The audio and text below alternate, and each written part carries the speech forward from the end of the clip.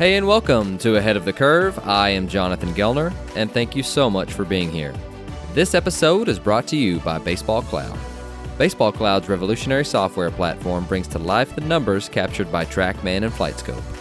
This provides colleges, players, and facility owners around the world a turnkey product, allowing them to analyze their data using key metrics and custom visualizations on one intuitive user interface.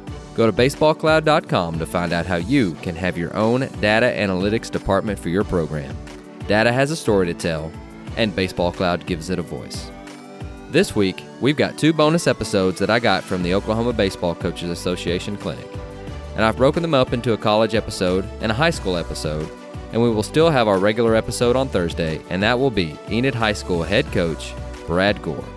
For bonus episode 2, we've got several outstanding Oklahoma high school baseball coaches from varying levels across the state.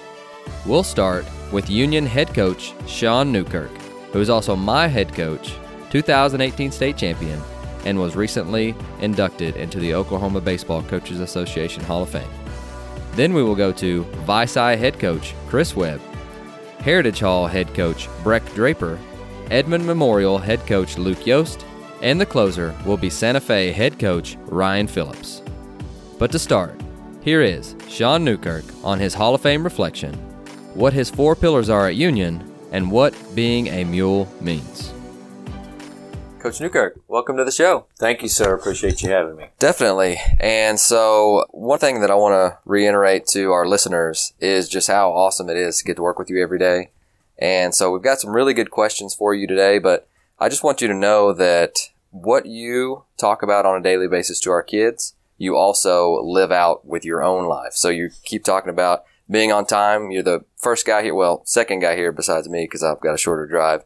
And then you're the last guy to leave. You're always doing things right. Like I've never noticed a time in your entire career where I've been like, Coach Newkirk didn't do the right thing in that situation. And so those are your 2 rules, and we'll probably go over those here in a minute, but I just want to talk about that a little bit because you're really modeling what you want your kids to do and our players to do. And so I just wanted to say thank you for that, and also congratulations as well to your Hall of Fame induction a few, I guess, 2 weeks ago now. Right. And so that was really an honor to be able to attend that. But anyways, long story short, welcome to the show. Well, thank you very much. I appreciate all that. So you're looking back, and you started your Union career in 1993? 96. 96, okay, 96. And so would you have ever dreamed that it would have turned out like this? No, not at all. It was, I was driving back and forth for 3 years before I got this job. My wife lived here, and I drove to Oklahoma City and back on the weekends, and finally get hired on here through Benny Dixon and Mark Garner, the head baseball coach at the time. And my wife and I, up until last year, were the last 2 married couples in the same building.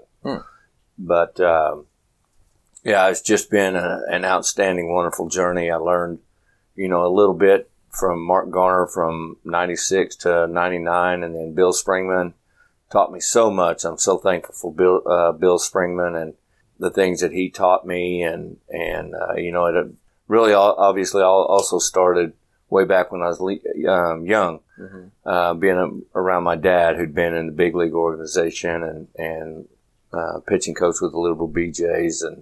And he was very strong on the being on time, doing things right thing. And then, it's just reinstated again with Coach Springman, and he had taught me so much about that. And, it's just one of those things where I was fortunate enough to keep my mouth closed and my eyes and my ears open and pay attention to detail. So definitely. And one thing that I do love about you is that I'm able to approach you with a lot of different ideas, and you've got, a couple hundred wins, you've got 3 state titles, but you're always willing to listen. And so as an assistant coach, that just means the world to me that a guy being in your position will take in some different ideas that I have and from everyone on our staff really and try and mold it in a way that really fits what you're trying to do every day. And so again, being an assistant coach, that's awesome to be able to work for a guy that does that. Well, thanks. And that's just not to put a feather in my hat, but the good Lord reaching down and saying, you need to hire this guy. And so the staff that we have, and one of my big things as far as, the coaches that we do hire here at Union is that we want you to step in immediately and start working. Mm-hmm. Give us your ideas. Let us listen to your ideas. Listen to our ideas, what we have. And so that, we're working together, because it's all about all of us working together. It's not, yes, my name's the head, I have the head coach name on there, and everything falls back to me, but everything that you guys have, instilled and helped out with is just, that's what's fun about the whole game of baseball, that we take things from one another. Right. So we're all really good thieves of information. Exactly right. And so let's flash back to your first year head coach self, and you took over at semester, right? Is that about right? Okay. Right. You took over at semester. I'm sure it was somewhat of a surprise that, because you go into the school year, for the most part, most coaches do, as the head coach, I've got an entire fall to try and devise a plan of how I want the spring to look, and you take over in December or January. If you could go back and tell yourself something, or you could really try and tell yourself this is how I'm going to be prepared for this situation, what would you go back and tell yourself? Oh, that was quite a few moons ago. The one thing that I thought was going to work for us best for that point, in that point of time, is that we keep going with what Coach Springman had instilled, which was very good. Don't get me wrong. Very good. But we just got off a 2005 state championship, and he turned the program around. We'd been to the state tournament several years prior to that. And I thought, at this point of the season, being in January, I really didn't see the reason for me to try to change much of what we had going on. Now, am I going to make the same decisions that Bill Springman would? No. And I don't think Bill Springman would want me to do that. Sure. And so we were fortunate again to win it in 2006. But I just felt like the way the boat was rolling, just keep rolling it the same way for that year. And we did change a few things, the next year, obviously with me being different than Bill Springman, but for the most part, we've just kept going with the way that we've been going. Now after, each year's a new year. And so you've got to prepare differently, I think, in certain aspects, because of the character and the team that you actually have in hand. It's not like a college where you can go out and recruit whoever you want to recruit and try to get those kind of players in. So, right. Oh, definitely. And so something that I've really been immersed in, because I don't know if a lot of people know this outside of Union, but we've got an unofficial mascot called the Mule.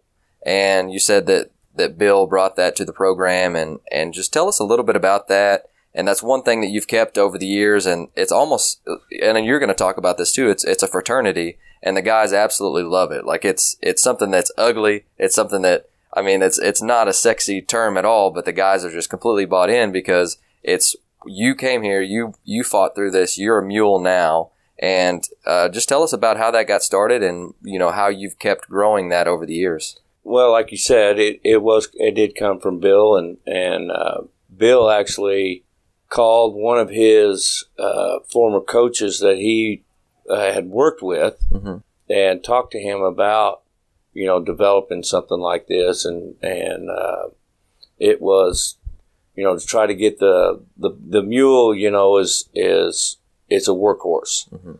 The farmer puts the reins on him, and it's, the Mule knows right then that when the farmer says, let's go, it's time to go. And we're going to work.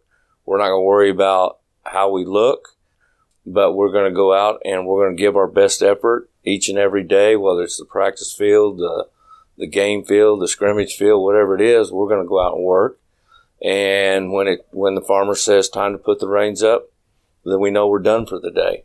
So, and what goes along with that is that we also talk about, we're going to have problems during the day. But when we walk into the indoor, we leave our problems at the door, because we've got another task at hand. And that's, number one, being a great teammate, working together, And then at the end of the practice, you know, we're going to go back out the door and we're going to have that problem to face. Mm-hmm. It's easy to talk about, especially at an older age. But we have to remind our kids each and every day, you're going to have that problem. Leave it here. Go get yourself ready. Give us your best effort that day and come back and go to work and give us your best effort. And when the day is done, you know, you can look yourself in the mirror and say, hey, I gave my best effort every day. And that's all you can ask out of these young men. Oh, definitely. And it takes a different kind of talent to do that. And you don't have to be a 5-tool guy to be able to be a mule, to be able to work hard. And that's something that I've always loved since I've been here. And, you know, we were mentioning earlier that you've been here for a little while, and our softball coach, which we share a facility, he's been here. He's got 800 wins. And you two are the epitome of lifelong learners, in my opinion, because kids are different, right? And the age of baseball that we're in, it's progressed so much. I mean, a lot of it has stayed the same, but a lot of the ways that we're teaching it are a little bit different than when you guys started. And so, you know, I just want to know, how have you been able to continue on that journey and just continue to learn every single year and just continue to get better? Well, I think it's just the fact that I'm never satisfied with where I'm at. I don't want to be satisfied. The game of baseball, you know, to me, once you feel like you've learned it all, that's when it's time to hang it up. Mm-hmm. And so because there's that passion, I guess, if you will, that I have for the game, being around it for so long. I mean, I grew up pretty much from, you know, the time I could start walking in a baseball field. And, mm-hmm. and, you know, I'm still here today and obviously thankful to the good Lord. But just that every year, it's a new year. It's a new journey. You're going to have new things to face, new things to overcome, and understanding that the players that walk through that door, the players that you have, you don't get a chance to go out. So it's easy to quit. It's easy the excuse, well, this is what I've got, mm-hmm. you know, as opposed to going in there and saying, we're going to find a way with this group, one, to join them together, make them better young men, teach them the game of baseball, and the wins and losses will take care of themselves. For sure. And I think the group that graduated last year really epitomized that. Like, this is what we've got. So and halfway through the year, you guys, I think you were pretty close to a 500 record. Is that about right? That's about right. Yes. And then they got hot at the right time. They gelled at the right time. And then just talk to us about kind of how that went all about and how special that group was to you. That group was probably the most connected with one another that I'd ever been around. And how I knew that was how much talk they would have right before practice or even after practice about the game of Fortnite. Okay.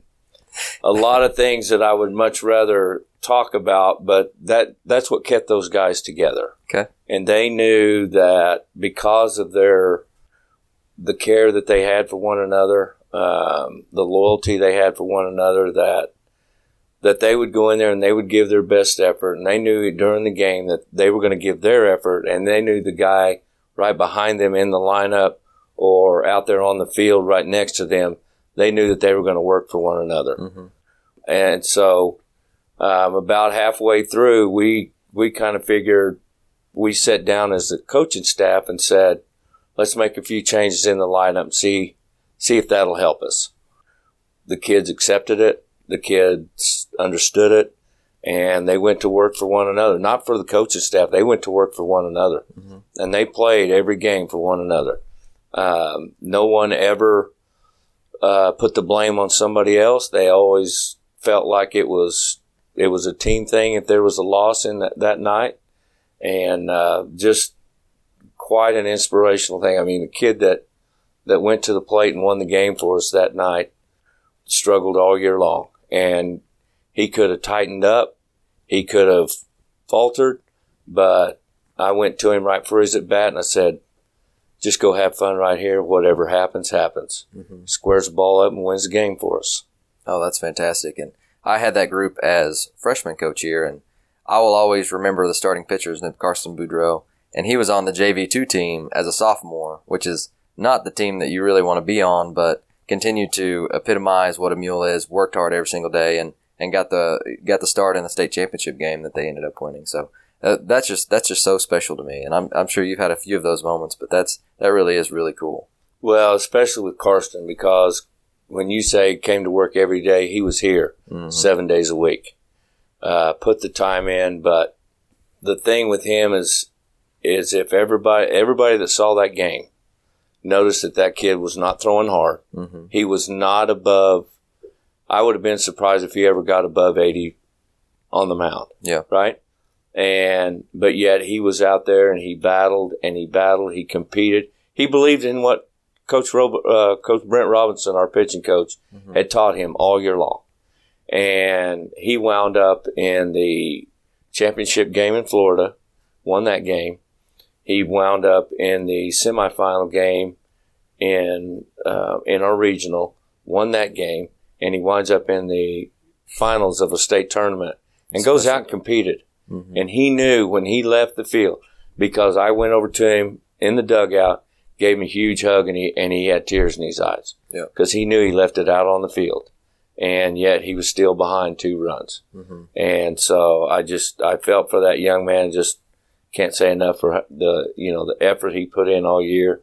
And it got to show in the end how hard he worked. So absolutely. Those are the moments we live for, and just being able to see them with the fruits of their labor and, winning a state championship, obviously cherry on the top, but seeing that, I'm sure, just makes the year for sure. But if there's anything else that you'd like to talk about, or just tell our listeners before you go. Well, as far as me being a person, I feel like I'm easily approachable. I have 2 friends outside of the game of baseball here in Tulsa, and outside my family, with my brothers and sisters and their husbands and wives, and the rest of the friends that I have are coaches. Just love the game of baseball. Love to keep learning. I've run across a couple of big league coaches that are still in the game, and they've been very helpful to me. Josh Holliday with OSU, Coach Fulmer at ORU, Clay Overcash is an assistant at OU. Very, very helpful, very humble men that I can't thank enough for what they've done for me, and just know that I'm going to be out there as long as Union will put up with me, and just give them the best that I can each and every day. Here is Chris Webb on promoting higher-level thinkers on the field and what his Big 5 are. Coach Webb, welcome to the show. I'm glad to be here. Thanks for having me. Definitely. So we've been texting back and forth about what we wanted to talk about. We've got about 15 minutes, so we want to get as much in as we can. I like your shoes, by the way. Thanks. Slow off, dead guy. But you mentioned that you wanted to talk about how to teach players to be higher-level thinkers, and man, you hit right home with me for that one. So tell us about how you're going about teaching that and coaching that and making your players think more and better. So it's an idea we stole out of the classroom. We were going through the Common Core stuff, and they were always teaching and talking about our kids about thinking different and higher level thinkers. And I'm like, that's something I need to incorporate on the baseball field, because where I was at the time, we weren't that talented, but I thought we're all capable of being smart. So let's take the game and let's just make it at an elite level to where we're anticipating everything we possibly can. We're running through every scenario. We're backdooring people. We make a mistake. We're not worried about it because we're looking ahead. We're communicating pre-pitch and stuff like that. So we got to a point where we go to the classroom, we set up situations, and then eventually it was an extension of they became coaches on the field, because my shortstop, my center fielder, my catcher, of course, was always talking and always being ready to go. And then it turned into, now this is a life lesson as well, because you're going to get tough. It's going to get tough in life to sit there, and bills got to get paid and things like that. And how are you going to pay those bills when maybe you don't have a job or things like that? We really incorporated that because I thought it was something that you have to have. And so for our listeners, tell us a little bit about Visai, because, it's not a very large school. So you've got, how many coaches do you have? Me. So you're it. Yes, so sir. You've got basically from 6th grade to 12th graders. Yes, sir. I mean, I have the junior high and the high school. We start junior high at 7th, middle schoolers. I don't have, my principal keeps my book for me, runs my first base, but he's over there in blue jeans and cowboy boots and doing stuff like that. So it's me on staff, small school. Our ADM is about 90. Okay. And we share athletes because we're a small school. So like off-season programs, things like that, not really for us because we preach, we want you to play. Right. And you're a basketball coach as well. I loosely. But the reason I ask is because just to give the listeners who are listening to the podcast an idea of what you're working with. And so you're teaching them to be higher level thinkers. And so we've established that as kind of the foundation. But practically, how? Great question. Just in the fact that we look at every situation where we run scenarios all the time. What would you do in this situation? We'll be in a drill where we inter squad a ton. We have our fungo man set up and we're always inter squadding and something will happen and we'll stop. Why did you do that? What was your thought process there? And it's not so much for me. It's I want you to say it so someone else can hear it. And I talk about asking questions. Don't be afraid to ask a question because he probably is. And if you ask it, you ask the question for him. And communication's huge with it. Things like that. And so you just ask a bunch of really good questions, basically. I mean, I don't want to say really good questions. Promote them to think. I challenge them in the thought process. And again, and don't tell me the answer you think I want to hear. Sure. I mean, I want you to tell me the truth, whether it's, Coach, I don't understand this. I think this is stupid. Whatever you may think. Let's talk about it and let's fix it and let's understand that you learn different than he does. Sure. And he does and he does. And let's make it to where we all understand on the same path because we're all on the same goal. We want to win. No, absolutely. And so we're teaching them to be higher level thinkers. So during a game, walk us through that process. We'll sit over there and we'll, again, me and my catcher, I think he is, for me, the catching position is the most important position on the field. He's got to control everything. So we're always just, again, open lines of communication on, and when I first got there, I called every pitch and we kind of got a rapport what I like to do and things like that. So I give it to him. And again, my job is for him to learn. And when we might get beat because he called a 3-2 curveball when we should have busted the guy in. Right. And that's okay because I want to know why, and so we just do crazy stuff like that. We're on the verge of maybe being insane, but again, it's theirs. It's not necessarily mine. And cool. when we win, it's them, and when we lose, of course, it's me. Definitely. And so Oklahoma is unique in that we actually have a fall baseball season for schools that don't have enough kids to play football. And so you guys get basically all fall, and then you go to basketball, and then all spring. And so I wanted to make sure our listeners know about that. But how has that been a benefit for you guys? So we just play a ton of baseball, and I think it's something that's extremely unique to Oklahoma. Of course, we're the only ones that have it. But so my guys, we come in and we start right around August 1, and our first games are August, 12th, 14th in that mid range, and we're playing games against other schools. There's a state tournament. It's sanctioned by our association,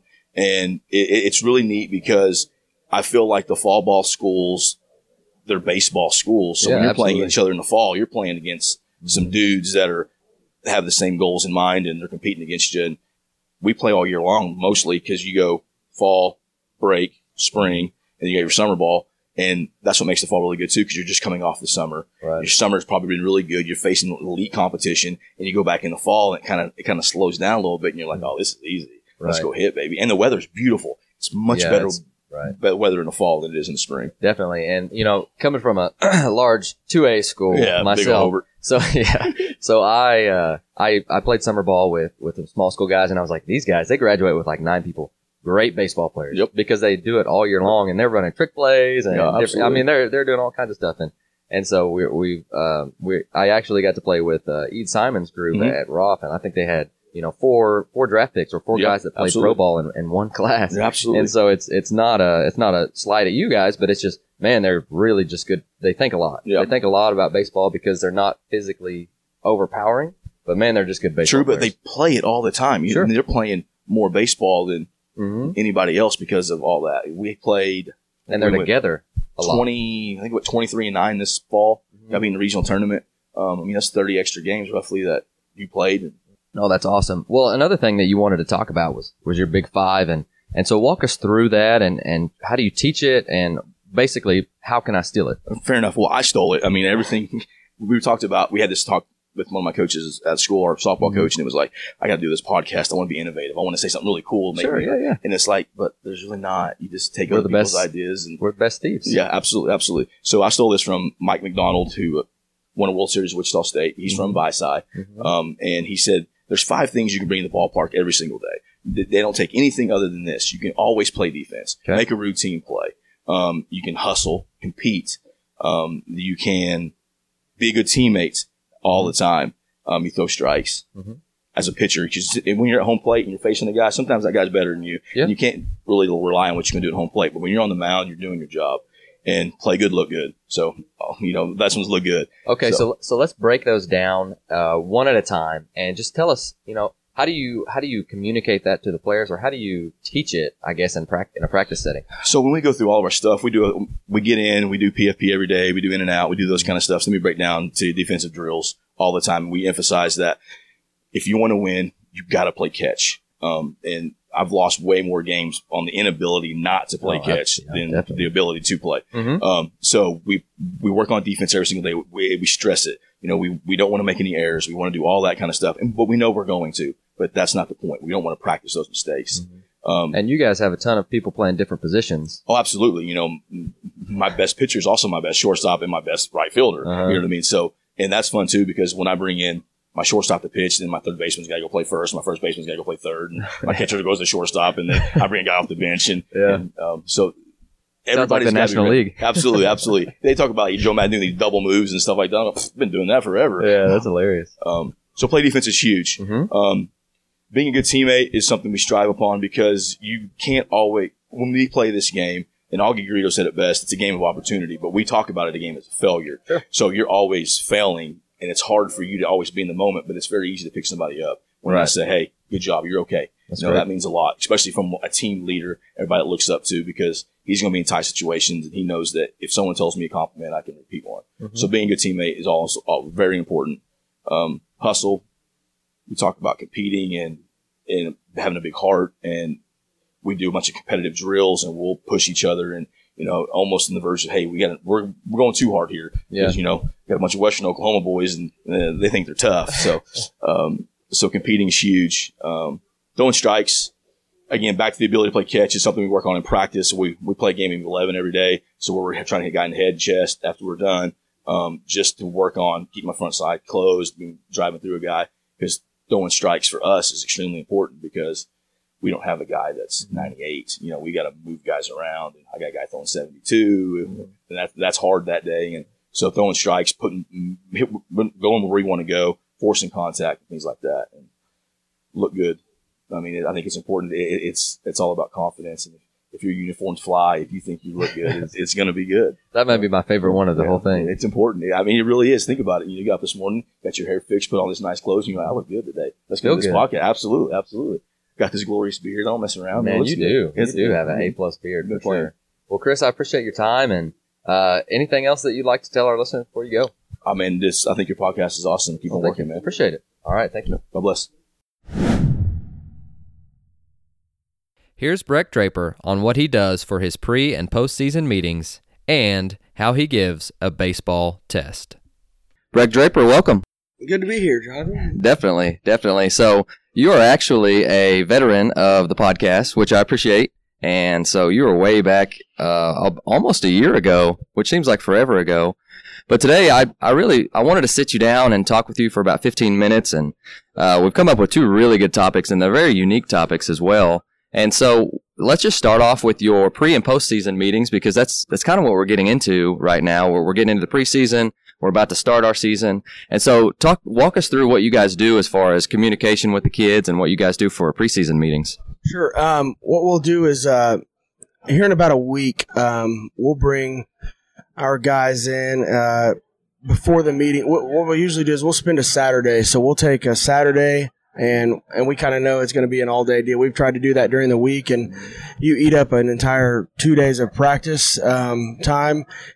Meeting with these kids individually to talk to them on a more personal basis with the entire staff. So we've turned it into a Saturday kind of deal where we start them in the morning, and we give them about a 20-minute block between each one, and we just knock everybody out all day, make a day out of it. But that week before, we'll bring them in, and we'll have those kids first off vote on their captains, and we'll select our captains for our team that they're going to have their vote, and then our coaches will make a vote as well. Coach's vote usually weighs a little heavier.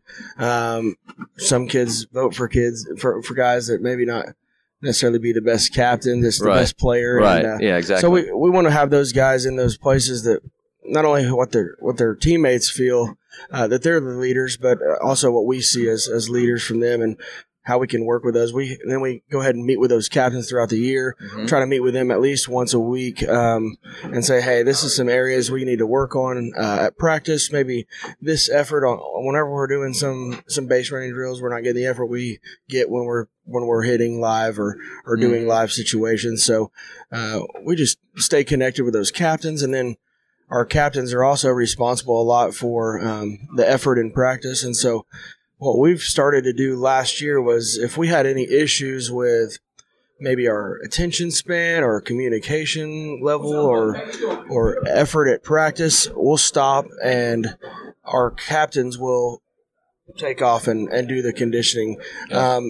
Those five guys that were selected by their teammates that are their leaders, the rest of the team's kind of watching them take the heat for their team. And then after that happens, usually once, they really start policing it and understand how important it is to make sure that they're leading out on the field and making sure they're holding each other accountable. So I wouldn't want to do that again. No, it usually doesn't. It's usually not pretty the first time, but no, but it helps that. But after we select captains, we go to our meetings, and what we ask our kids to do is we want them to write down at least 5 goals, and I usually have them type it and they print it off and bring it in. But they're going to bring in 5 goals personally that they want to accomplish for the rest by the end of the school year. Maybe they want to have a certain grade point average, or maybe they want to create a certain amount of time a week to work on certain things in their life. And, it can be anything personally. And then we'll have 5 goals, at least 5 goals for them as an individual player.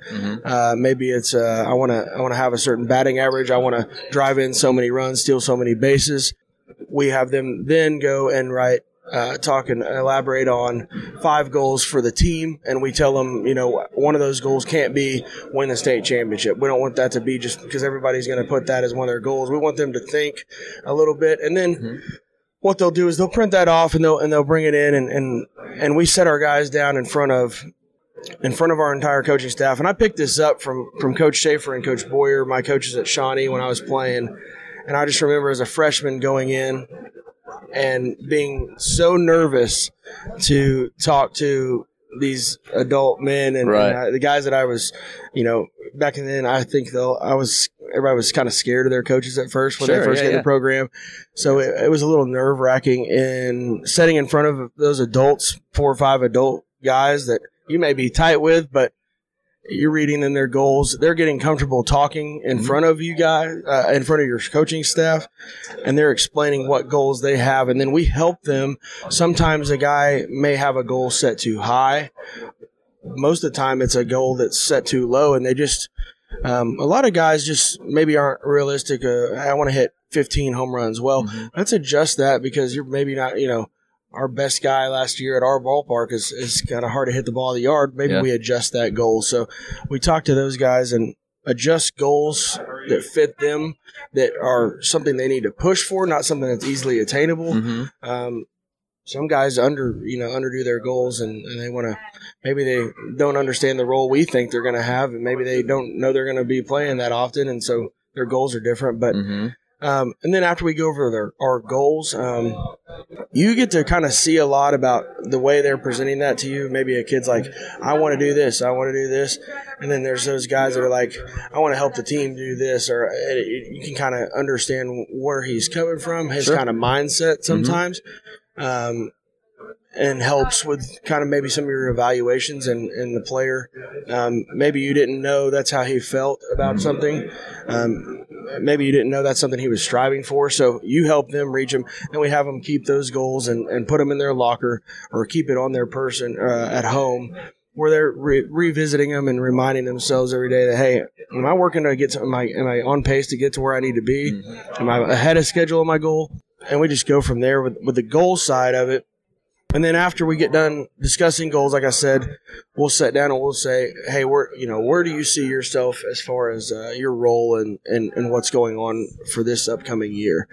And some guys may say, hey, I think I'm hoping to be a varsity starting pitcher for us on Mondays and Tuesdays in district play. Right. And most of the time, those guys kind of know who they are. Sometimes you get a surprise or two. And then you can kind of talk to them about, hey, this is our view for what we think. Maybe you're going to be a guy that's in the lineup every day, that's a utility player. We really don't have a spot exactly we have planned out for you because you're kind of a guy that floats around. You can explain those things. And you let the kid talk, too. It's not just the coaches talking. You have to let them speak to you and go about their – it should be a meeting, not a lecture. Yeah. And so we want them talking as much as we're talking, because what it does, it doesn't just give you it's going to give you a ton of information about the kid, about his expectations, about what he thinks he's going to be doing. Maybe the kid thinks he's going to be starting, and you're like, hey, man, it's going to be tough for you to be on the field as a JV player. Yeah. You can kind of squash some of those things and lower or raise expectations. Mm-hmm. But it teaches them how to, when they leave here and go on in life, be able to walk up to their boss and have that conversation with him and kind of what his expectations are as an employee, or go into an uncomfortable situation. And by the time they do that 4 years, for the difference between a kid coming in his freshman year with his paper and he's shaking, and the senior that comes in that's really knows his coaching staff and knows what they expect. It's cool to see how much they've grown up and matured in the fact that they're not scared to go talk to adults, and we try to have an open door communication policy anyway, so it just helps reinforce that. So sure, that's our preseason meetings. I think it really helps us, and then we try to, at the end of the year. Yeah, that's right. Most years we try to do a postseason meeting where an exit interview, even for the seniors that are going on, and just to kind of that last game of the year. Usually, most of the time, for almost everybody, it's you lost the game. Yeah. Maybe you won your last regular. I don't know what that is, but it's very rare that you win your last game. So sometimes it's a sour conversation to have, and maybe you don't want to have it that day that it happened. You bring them back in a couple days later. Their mood is somewhat generally better. Your mood's probably generally better, and you guys can have a conversation about the year they had and what you appreciated about them and their career. I love that. So I love that. That's that side of that. Well, and then you also mentioned something that I thought was really cool, and you guys give a baseball test. Yeah. And so I'm thinking, man, Breck, so I got to take tests all day, and then I got to come take this test at athletics. Yeah. Coach Draper, I know. Walk me through that. Well, and I got this, and all this stuff is not stuff that I made up. I got this stuff from my high school coaches again, and I thought the coolest part about this was that I took this test when I was at Shawnee High School playing for Coach Schaefer and Coach Boyer. For 4 years, I took this test, and you had to make 100%. You don't get a jersey until you qualify on the test by making 100%. And I'll kind of go over some questions, but it's situations on offense, situations on defense, maybe some of our philosophies, and then our signs. And it's a you've got to answer what our signs are on the test so that we know you know it, kind of like in the classroom. So we do where we will. I've actually turned it into an online form test through Google. Okay. I took it over to that side of it this last year, and our kids, we're fortunate to be on a one-to-one program where all of our kids at our school have laptops. I'm sure there's a setting at on every campus where you can get everybody in front of a computer. And then we have our coaches monitor, because kids are very smart about opening windows, and that's the only window they're allowed to have open. That's awesome. No phones, so they can't go back and look at their notes. But we set that up where, if you get caught cheating on this, you're doing it for all the wrong reasons, and we'll have that conversation. But we don't ever have that. It's also much easier to grade when it's on this deal, because it automatically grades your. Yeah, that's nice. You Good have to idea. read the short answers, so it saves a lot of time for you as a coach grading it. But the test, it's amazing how much they memorize your signs and stuff. Your first and third coverages, your bunt coverages. We make them draw out actually the bunt coverages. They've got it on a actually hard piece of paper. We draw out where we're going on each bunt coverage we run.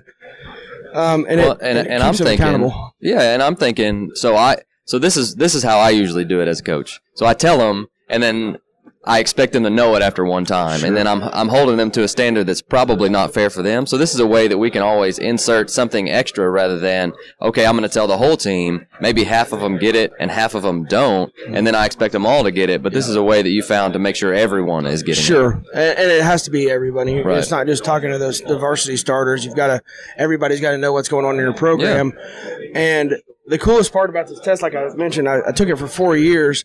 And I didn't call Coach Schaefer and ask him to see a copy of the test. Yeah.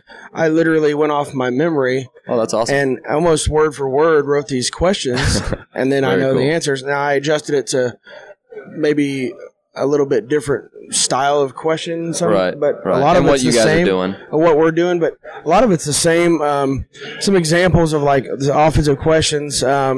You're giving the steel sign or a green light and you get a bad jump, what should we kind of do? And we're going to have the kids answer it how they think they should answer it. And it's a general question. It's not a one word. It's not a certain church Sunday school answer. It's however they feel. And if they explain it what we want them to do, then we know they get it. But if you miss one question on any portion of the test, you retake that entire section. So not only they'll miss a question, they've got to retake that test, but they've written that answer out several times over and over again where it's engraved in their head. That's what I need to do in that situation. Cool. Talking about what are my 3 jobs as an on-deck hitter that we have. We have 3 jobs. They list those 3 jobs. Oh, that's great. I love this. When do we advance to the next base on a sacrifice bunt? And we're going to you talk about when you see the ball on a downward plane, but if they're answering that over and over again throughout the 4-year period, by the time they're a senior, they're going to not even have to think about it. It's just something they always. Absolutely. And it's been cool to see some of these situations that actually happen in games, and they're like, "Hey, I was on the test. That's on the test," and they'll give each other crap. I love that. How do you not know that? It's on the test. So do you just take it once? So you take it once. We'll take it once as a group. Okay. And then we usually do 2 times as a group, and the guys that have already made 100 on it will maybe be off hitting as a coach or something. Cool. But usually we have the first time we take it, usually the guys that have been around, there's usually probably 6 or 7 of them that will ace it the first time. And then you get about 10, 15 more that ace it the next time. Then you got some guys that maybe struggle with it because it's new to them, but they keep writing it down. They keep answering the questions.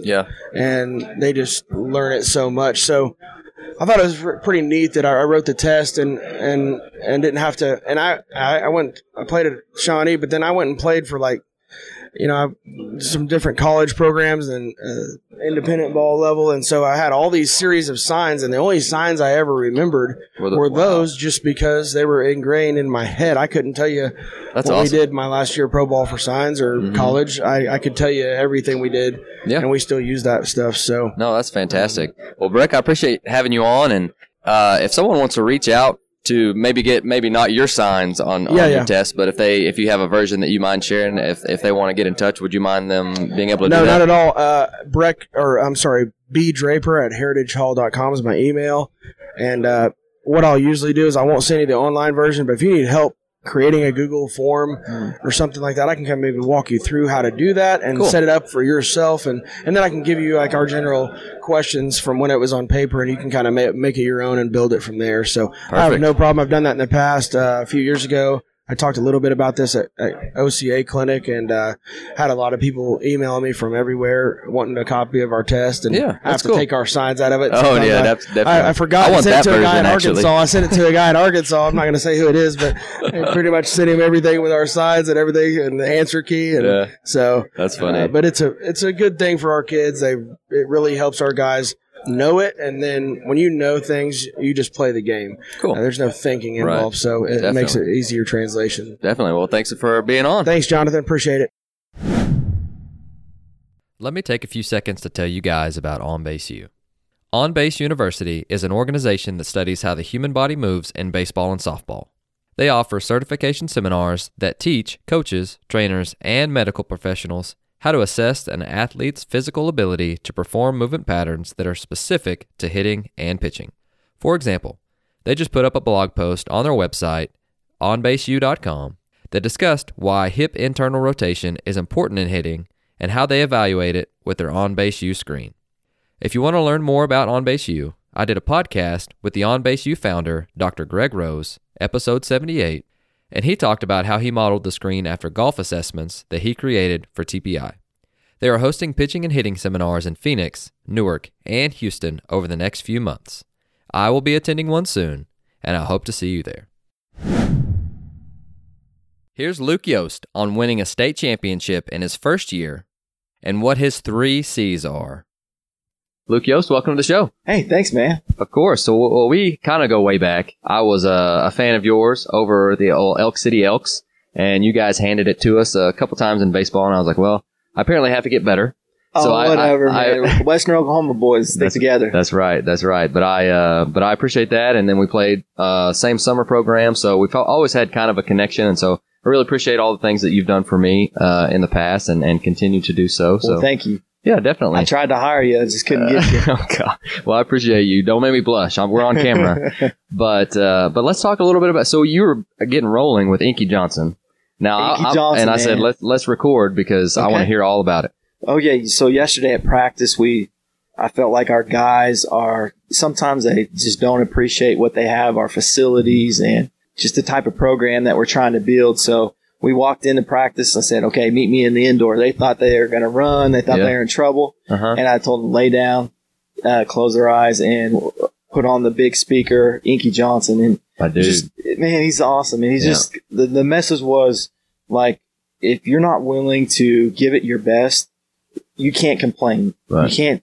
You can't just complain and want to change. Like, if you're committed to our team, then you're going to do what's best for us. And we need to know that we can gain trust in you.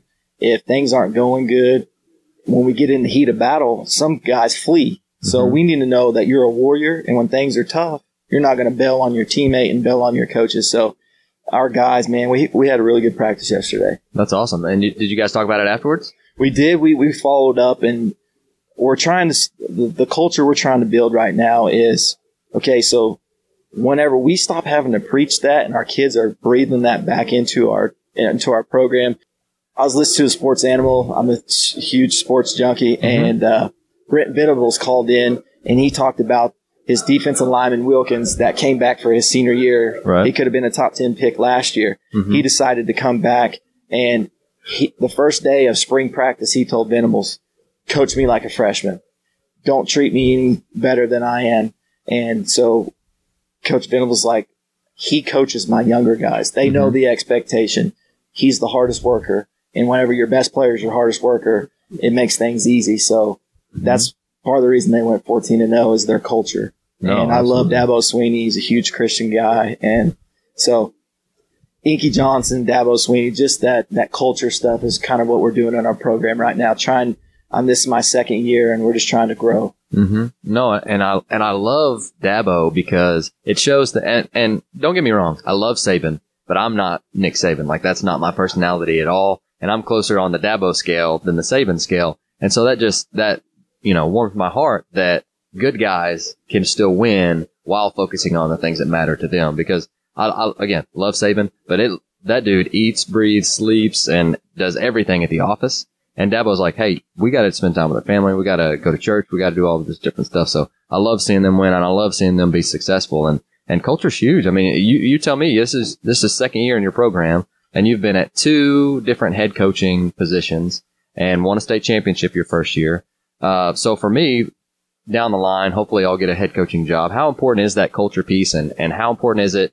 And this is year 2, so it's probably getting a little bit easier. Right. But from day 1 and year 1, that's the biggest thing? Is that what you're kind of saying? Yes. I mean, going off the state championship, I inherited a really good team. Sure. I had some really good players. So you set the bar high first year. I did. I'm not going to take much credit for that. We have a left-handed pitcher that's at OU, and he was a freshman All-American last year. So it helps to have good players. Mm-hmm. But the motto that we always broke the huddle with was family. So going back to your Dabo Sweeney comment, that's kind of what we breathe in our facilities. Like no one player is bigger in our program.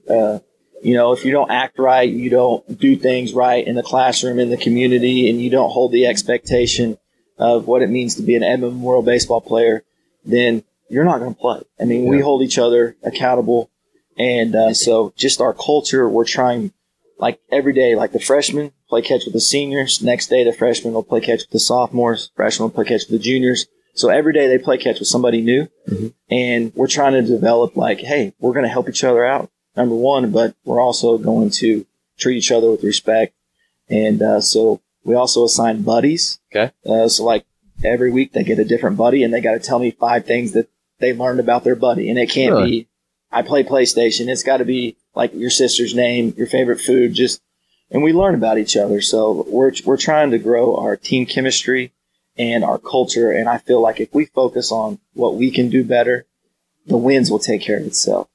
I mean, we got some really good kids in a wealthy community. So we go read to elementary schools. My wife's an elementary teacher, so we got an in there.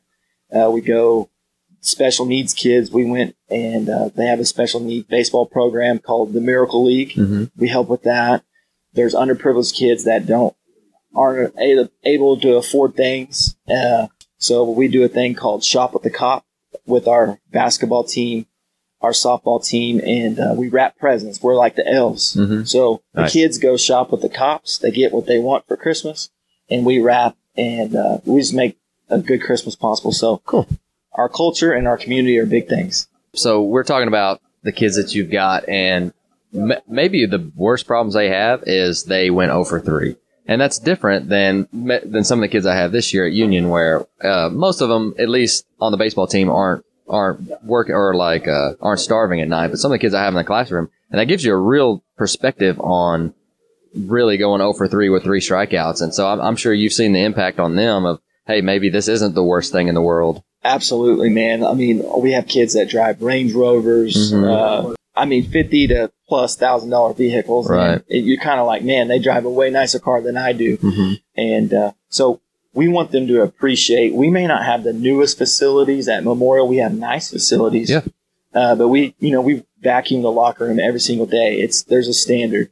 When we put the balls and the tees up, they're in a certain spot, and the boys know that, or there's going to be consequences.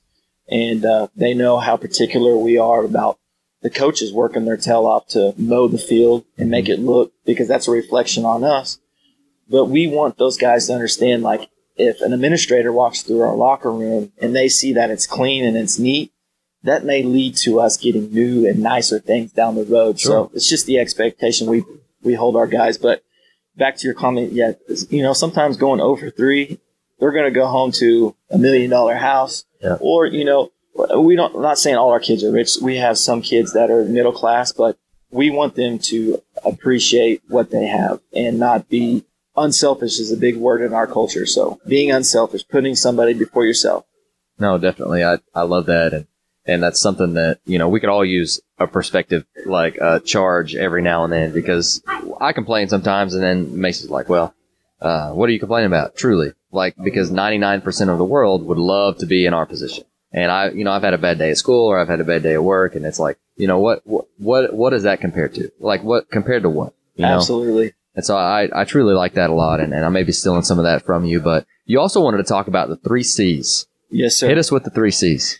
Just culture. Well, we kind of touch base on our so culture. That's the first C? That's our first C. Okay. It's our culture. We're trying to build a championship culture, and I feel like wins and losses will take care of itself after we take care of what we need to take care of. And our culture is family and treating each other with respect. Like I had a visit with I got 6 shortstops competing for a starting position right now, and we need to communicate better. The shortstop's the guy on the field that gets the ball more than anybody else besides the pitcher and the catcher.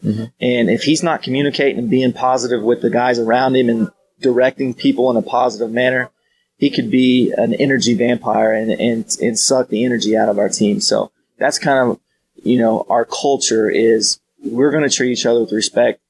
This program's bigger than me and my coaches. We're all in this together. So we use the word our program. It's not my program. It's not it's our program. So we work hard on our culture. Oh, definitely. Second C. Communication, man. That's a big one. Just think about practice. Think about yesterday's practice. If you guys are doing double cuts, when the outfielder picks up the ball, who do they throw it to? They throw it to the guy with their hands up. And that's what we're taught to do. Just think about, runner on first base, an infielder covers his face, the middle infield, open mouth, closed mouth. If we don't communicate at a high level, number one, you're going to screw up and you're not going to be in the right positions. But whenever you do communicate well, think about when guys have energy, they're talking, and, you're disciplined. This is the only game in the world where the defense has the ball. So if you communicate well on defense and you put yourself in a position to be disciplined, you're going to give yourself a chance to win a lot of games. Right. And that's something that takes zero athletic ability. Absolutely. It's just a commitment to your teammates that you want to be unselfish, and you're not going to sit over there and feel sorry for yourself. You're going to put your teammates before yourself and say, hey, I'm going to help this guy out. I'm going to have energy, zero talent, putting your hands up, communicating, just like a catcher, dropping his glove. Drop his glove. We're going to pick. Well, if we're locked in, everybody sees that. We're picking open glove. We're flashing at shortstop. Sure. That's nonverbal communication. And if you do that well, you're going to be a good team. Well, even the guys in the dugout, do you teach them proper communication from that? Absolutely. So our leadoff, that's his goal. I'm just using this example, but our leadoff, his goal is to see 6 to 10 pitches the first at bat. Unless he gets a first pitch fastball, he's going to hammer. Sure. So we're going to try to see 6 to 10 pitches, but when he comes in, it's his responsibility to say, hey, he's got an arm side fastball that runs in on my hands. He's got a plus changeup, or, his out pitch was a slider, man, it breaks late. So if he communicates well with his teammates, instead of feeling sorry that he struck out or he grounded out, and he has a positive influence, well, guess what? My 3-hole knows that he has a plus changeup, and he knows that that's his out pitch. We're going to stay back, and we're going to be ready for that pitch. We're not going to get beat twice. No, that's absolutely fantastic. Third C. Third C was community, man. Just giving back to your community. I remember whenever I was coming up as a young assistant, whenever I was at Tuttle, we had a big ice storm, and lots of tree limbs and broke and fell in the road. And our community, like the coaches ran the chainsaw for cutting these trees up into smaller pieces, and our kids and our players, we picked them up and put them on the trailers. And, we're just giving back to the community. We didn't practice those days. We didn't do anything. We were just giving back to show people, like, live your life unselfishly. I mean, help people that need your help. And like giving back to our special needs kids right now. We have a Miracle League Baseball League in Edmond, and it's a big thing. And those kids absolutely loved when we came out and supported and watched them. Definitely. So, and they probably came to see you guys. They do. We're partners with them, and we want to get more involved. Like our kids go and read to the elementary kids. They think that our high school kids walk on water. Yeah. It's a big deal to see our kids when they come over. So I think that, we got to roll in our community. We got to live our lives, number one, unselfishly, but we also got to walk in a Christian way and do things right, because we're in a big spotlight and we're role models to little people. Absolutely. Absolutely. Well, Luke, I appreciate your time, and man, it's always a pleasure getting to catch up with you. And so is there anything else that you want to share or tell our listeners before you go? Go follow Inky Johnson, man. He's a super, super inspirational guy, and just hear his message. I mean, he was a D1 football player fixing to go to the NFL, and God had different plans for him. He got hurt on a tackle, and doesn't have use in his left arm anymore, and now he's just walking in God's light, and he's spreading the word and the message, and he's an inspirational guy. And I just want to give a shout out to my wife and kid. I'm a new dad, and I know you are as well. Yeah, Team No Sleep. That's right, man. No sleep. Kids teething right now. So yeah, definitely. I think they're like 2 weeks apart. It's crazy. And then Coach Draper is a week in between there. We're going to have a heck of a baseball team. We're going to have a mad baseball T-ball team, baby. That's right. All right. Well, Luke, thanks for being on. Hey, man. Thank you. And finally, here's Ryan Phillips on controlling the baseball and empowering assistant coaches. Ryan, welcome to the show. Thank you. Thanks for having me. Absolutely. Well, we've been sitting here chatting for about 30 minutes, and then I figured, well, we may as well hit record and turn it into a podcast. But Southwest Oklahoma boys. That's right. It's pretty cool. That's right. I know. You're from Altus. Yeah, it's Air Force, but Gotcha. So I went from Edmond to Altus, so it's kind of a culture shock. But actually, I ended up liking Altus more because of the small town feel. I gotcha. And Altus is kind of like Hobart, where I grew up. It's not exactly the most baseball capital of the world. Right. And so we go a little bit way back because we both played for the same summer team organization, I guess, not on the same team. Right. But I got to hear stories about you, Right. which was pretty cool. But let's go ahead and let's talk about your program a little bit. And we mentioned earlier that you're really big on communication, and that's something that you really want to make sure that the kids are communicated with, your assistant coaches are communicated with. So just for me, if I'm wanting to get better at that, how have you gotten better at that, or how do you do that on a daily basis? Well, at Edmond Santa Fe, kind of like we were talking about before, we just something we do every day is journal. Okay, and it's something that's hard to get 50 kids to do, but like you said at Altus, I didn't have that. I didn't know what that was about communication and how to do it. And every book we read, as successful people are always talking about how they journal and how it's a part of their day and it's a daily routine. It's not something that's easy. It becomes a skill. And so since their freshman year, we try to journal. And so we kind of talk about it before practice starts. It's whether it's a question or a quote or, hey, the practice plan. Let's go over it, talk about it, and then at the end of the practice, write about it. Did you find something good? Did you find something bad? Did a coach give you a critique that you need to remember for the next time we go over it? And so really, that starting off with the journaling is how we communicate. Yeah. And to get a 15-year-old to kind of talk about it verbally is hard. Sometimes they're better at writing it. So communication at Santa Fe is huge every day. Definitely. And you said that your pitchers and catchers, they are like basically together all day long? Well, that's awesome. Yeah, when we're going game day, we're lucky enough to have a weight class second hour. Okay. So that's the beginning of the day. Okay. And so our goal, and my pitching coach, Caleb Teal, he was a catcher. Okay. And I was a pitcher, so we loved it. Like that's a good relationship for me and him because that's a different aspect of pitching. And so that's one thing we've talked about is just, hey, the communication between a pitcher and catcher, the best catchers I've had, will tell me straight up, how it's done, but they also got my back. And so we're trying to grow those relationships. Oh, I love that. And so you also, I didn't know this beforehand, but we're both big fans of the Craig Rochelle Leadership Podcast, so make sure our listeners go listen to that. But you sent in a question asking him about, can you go into a little bit of depth? Because he answered it on the show, and it's an awesome question. Well, first off, I woke my wife up at 11:30 because he does it every month, the first Thursday. So the next month after I emailed them, or the Life Church, they answered it, and I woke her up. I was just listening to it on my headphone. I woke her up. I was excited because, he doesn't say their name, or he keeps it pretty confidential, but I knew it was my question. And so I was super excited about that. But the question was actually, as a head coach, who am I leading first? My assistant coaches or the players? And his response was beautiful to me because it led me in the right direction. It was, you need to coach your assistant coaches first. He said, if I was sitting across from you, I would build my coaches. And then that only helps them become better coaches, but it also, it frees me up to do things I'm good at. Right. I'm a pitcher. I'm not a great hitter. Right. I got a good hitting coach in RC. So it lets me free him up or frees me up and lets him go to work. Right. So now he's having to speak. He's having to communicate. And now he's a really good hitting coach. Right. And I feel comfortable with him there.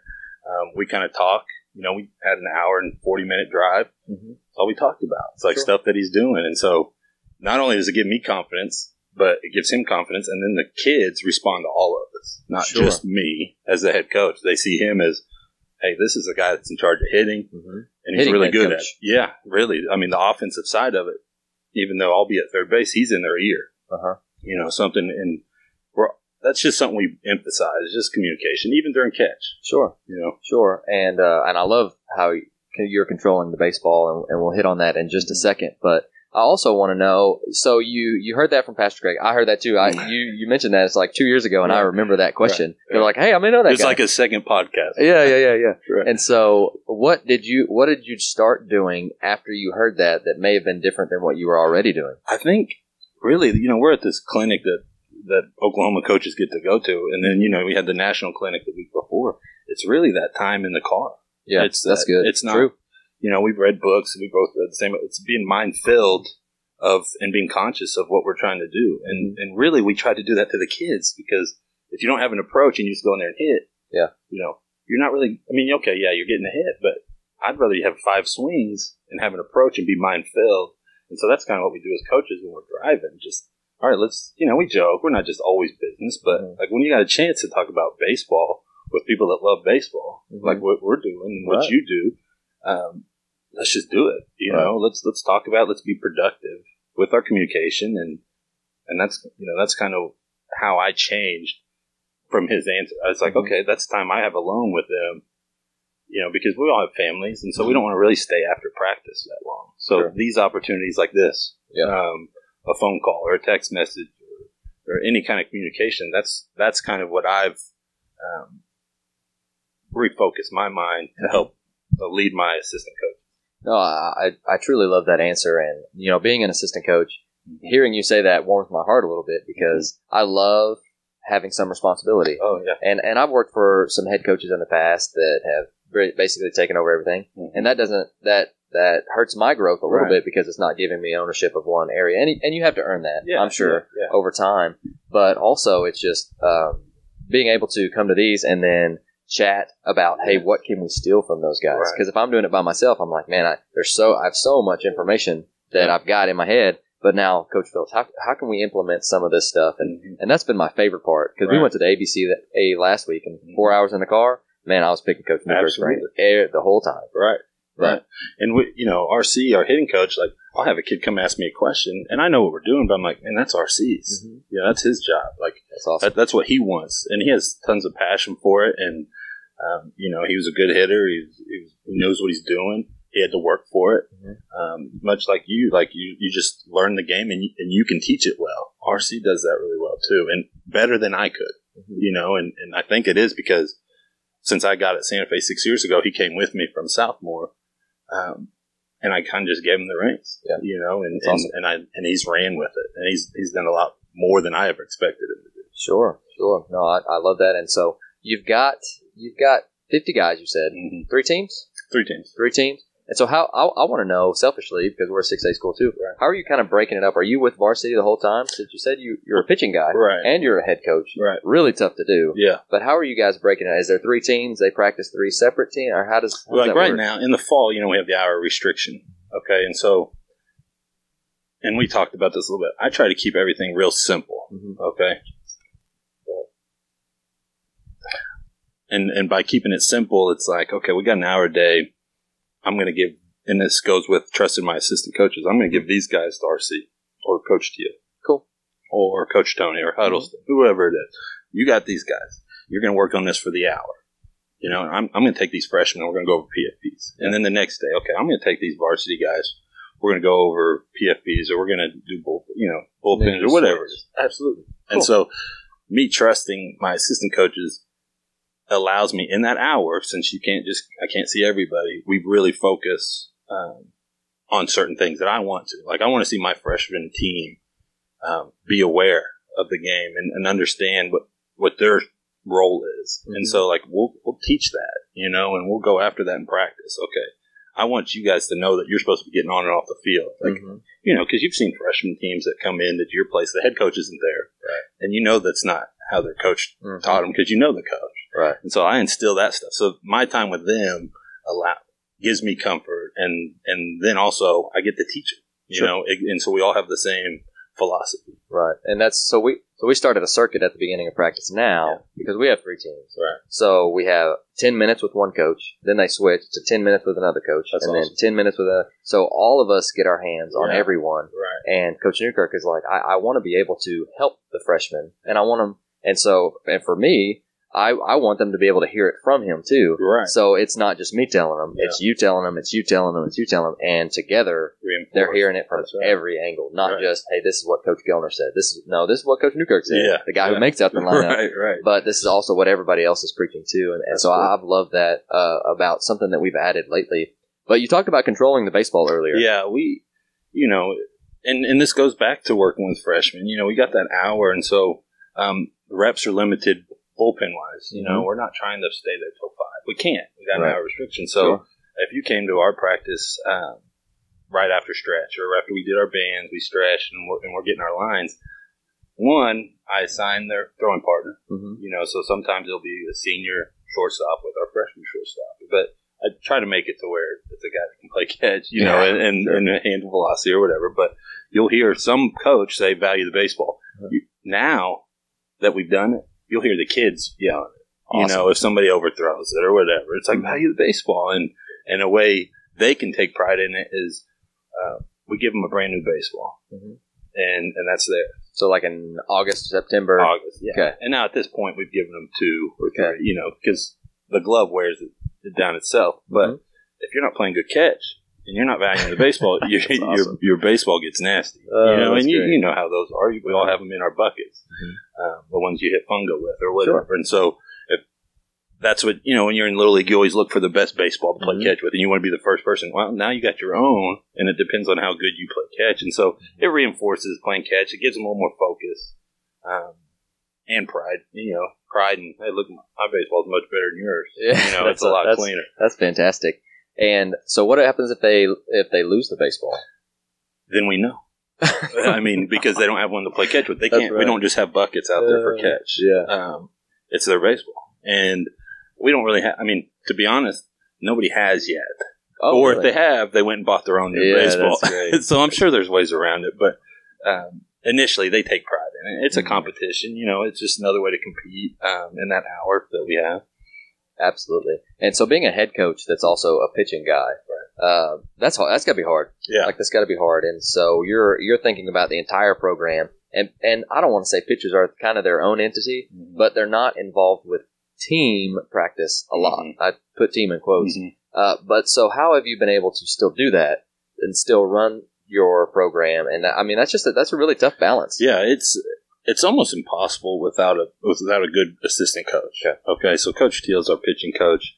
And like I said, he's a catcher. So he's got that mentality as a catcher, like, all right, this is how I see. He's not going to do mechanics as much as he will do mentality. And that's what I like about him, because he'll be like, no, man, you need to be confident. You need to have trust in it. You need to, because that's what he tells his pitchers when he caught in college and stuff. And so then when we're doing bullpens, if we're doing them after practice, that's when I can come in and kind of help with the mechanic part. So he's teaching us a certain way of pitching, which is great for all of them. And then I come in and do a different type of coaching, and we're not cookie cutting anybody. You know, as long as they're not doing anything harmful, or I believe it can be harmful, and they're throwing strikes and they can do it with more times than not, then I kind of let them learn as they go. You know, just with our throwing program, when you do the Jaeger band or the Jaeger throwing program, he says you can throw from all angles, because eventually it's going to sync up and you're going to be able to feel that. So I kind of treat that the same as pitching. Like, once you feel it, then you're going to try to repeat it. And that's kind of how we grow them from freshman up. Oh, fantastic. So, you being a former lefty, did you have a good pick move? No. It's one of the other. I was quick to the plate. Okay. I gave my catcher a chance. I just couldn't. I don't know. There's read guys, I guess, but not me. So I said, since I can't do this and throw a strike, I'm just going to be quicker here, throw a strike. Well, at least you were aware. Yes. Like the big leg kick lefty guy that can't pick wears me out, because I'm like, you're like a 7 to the plate. He's standing up at second by the time. Right. But, and then it's just too easy to mess with him. Like, anytime a guy's flinching, if I'm thinking about him picking and stuff, I couldn't do it. Yeah. And when you're facing people that can run and just mess with you, and they're good base runners. Right. Yeah, and then you're just going to pipe one down the middle, right? And he's going to be running even further. He's going to be jogging around the bases. Yeah. That's awesome. Yeah. Well, and so can you teach a good lefty? Yeah, I think so. I mean, I don't know. I don't brag on myself, but I teach one or the other, really. Yeah. With these high school guys, I'm That's like, good. Let's be quick to the plate. Let's mix up our timing.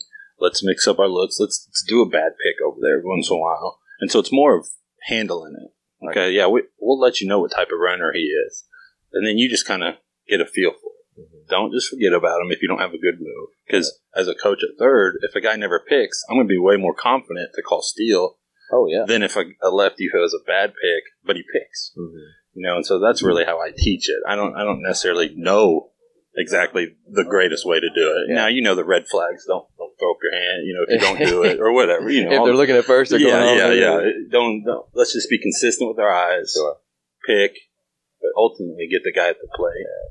Oh, I love that. Well, Coach Phillips, I really appreciate your time, and I loved having this conversation. Again, 2 Southwest Oklahoma boys, man, holding it down. We got to stick together. Definitely. Well, is there anything else you'd like to tell our listeners before you go? No, I'm just thankful to be here. I think any Oklahoma coach that has the opportunity to come here, especially a week after that, like Coach Gilman, he went in more depth than he got to in the national convention. Yeah. And so we're getting a little bit more, and the more you hear it, the better it is. Right. And you get to share ideas with people that you're competing against. Maybe still a couple. That's right. Well, I like being on the east side because there's a lot more east side coaches, and because last year when Stillwater was more west side, I kind of like seeing new faces, and I feel like I can communicate more without them beating my brains in the spring.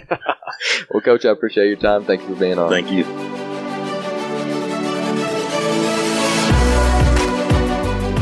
Thank you for listening to Ahead of the Curve. Before you go, I'd love to be able to get in touch with you, and we have several different ways of doing so. You can follow us on Twitter and Instagram at AOTC_podcast.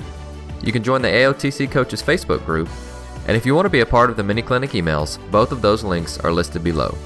If you enjoyed the show, please consider leaving us a rating or review to help others find and stay ahead of the curve.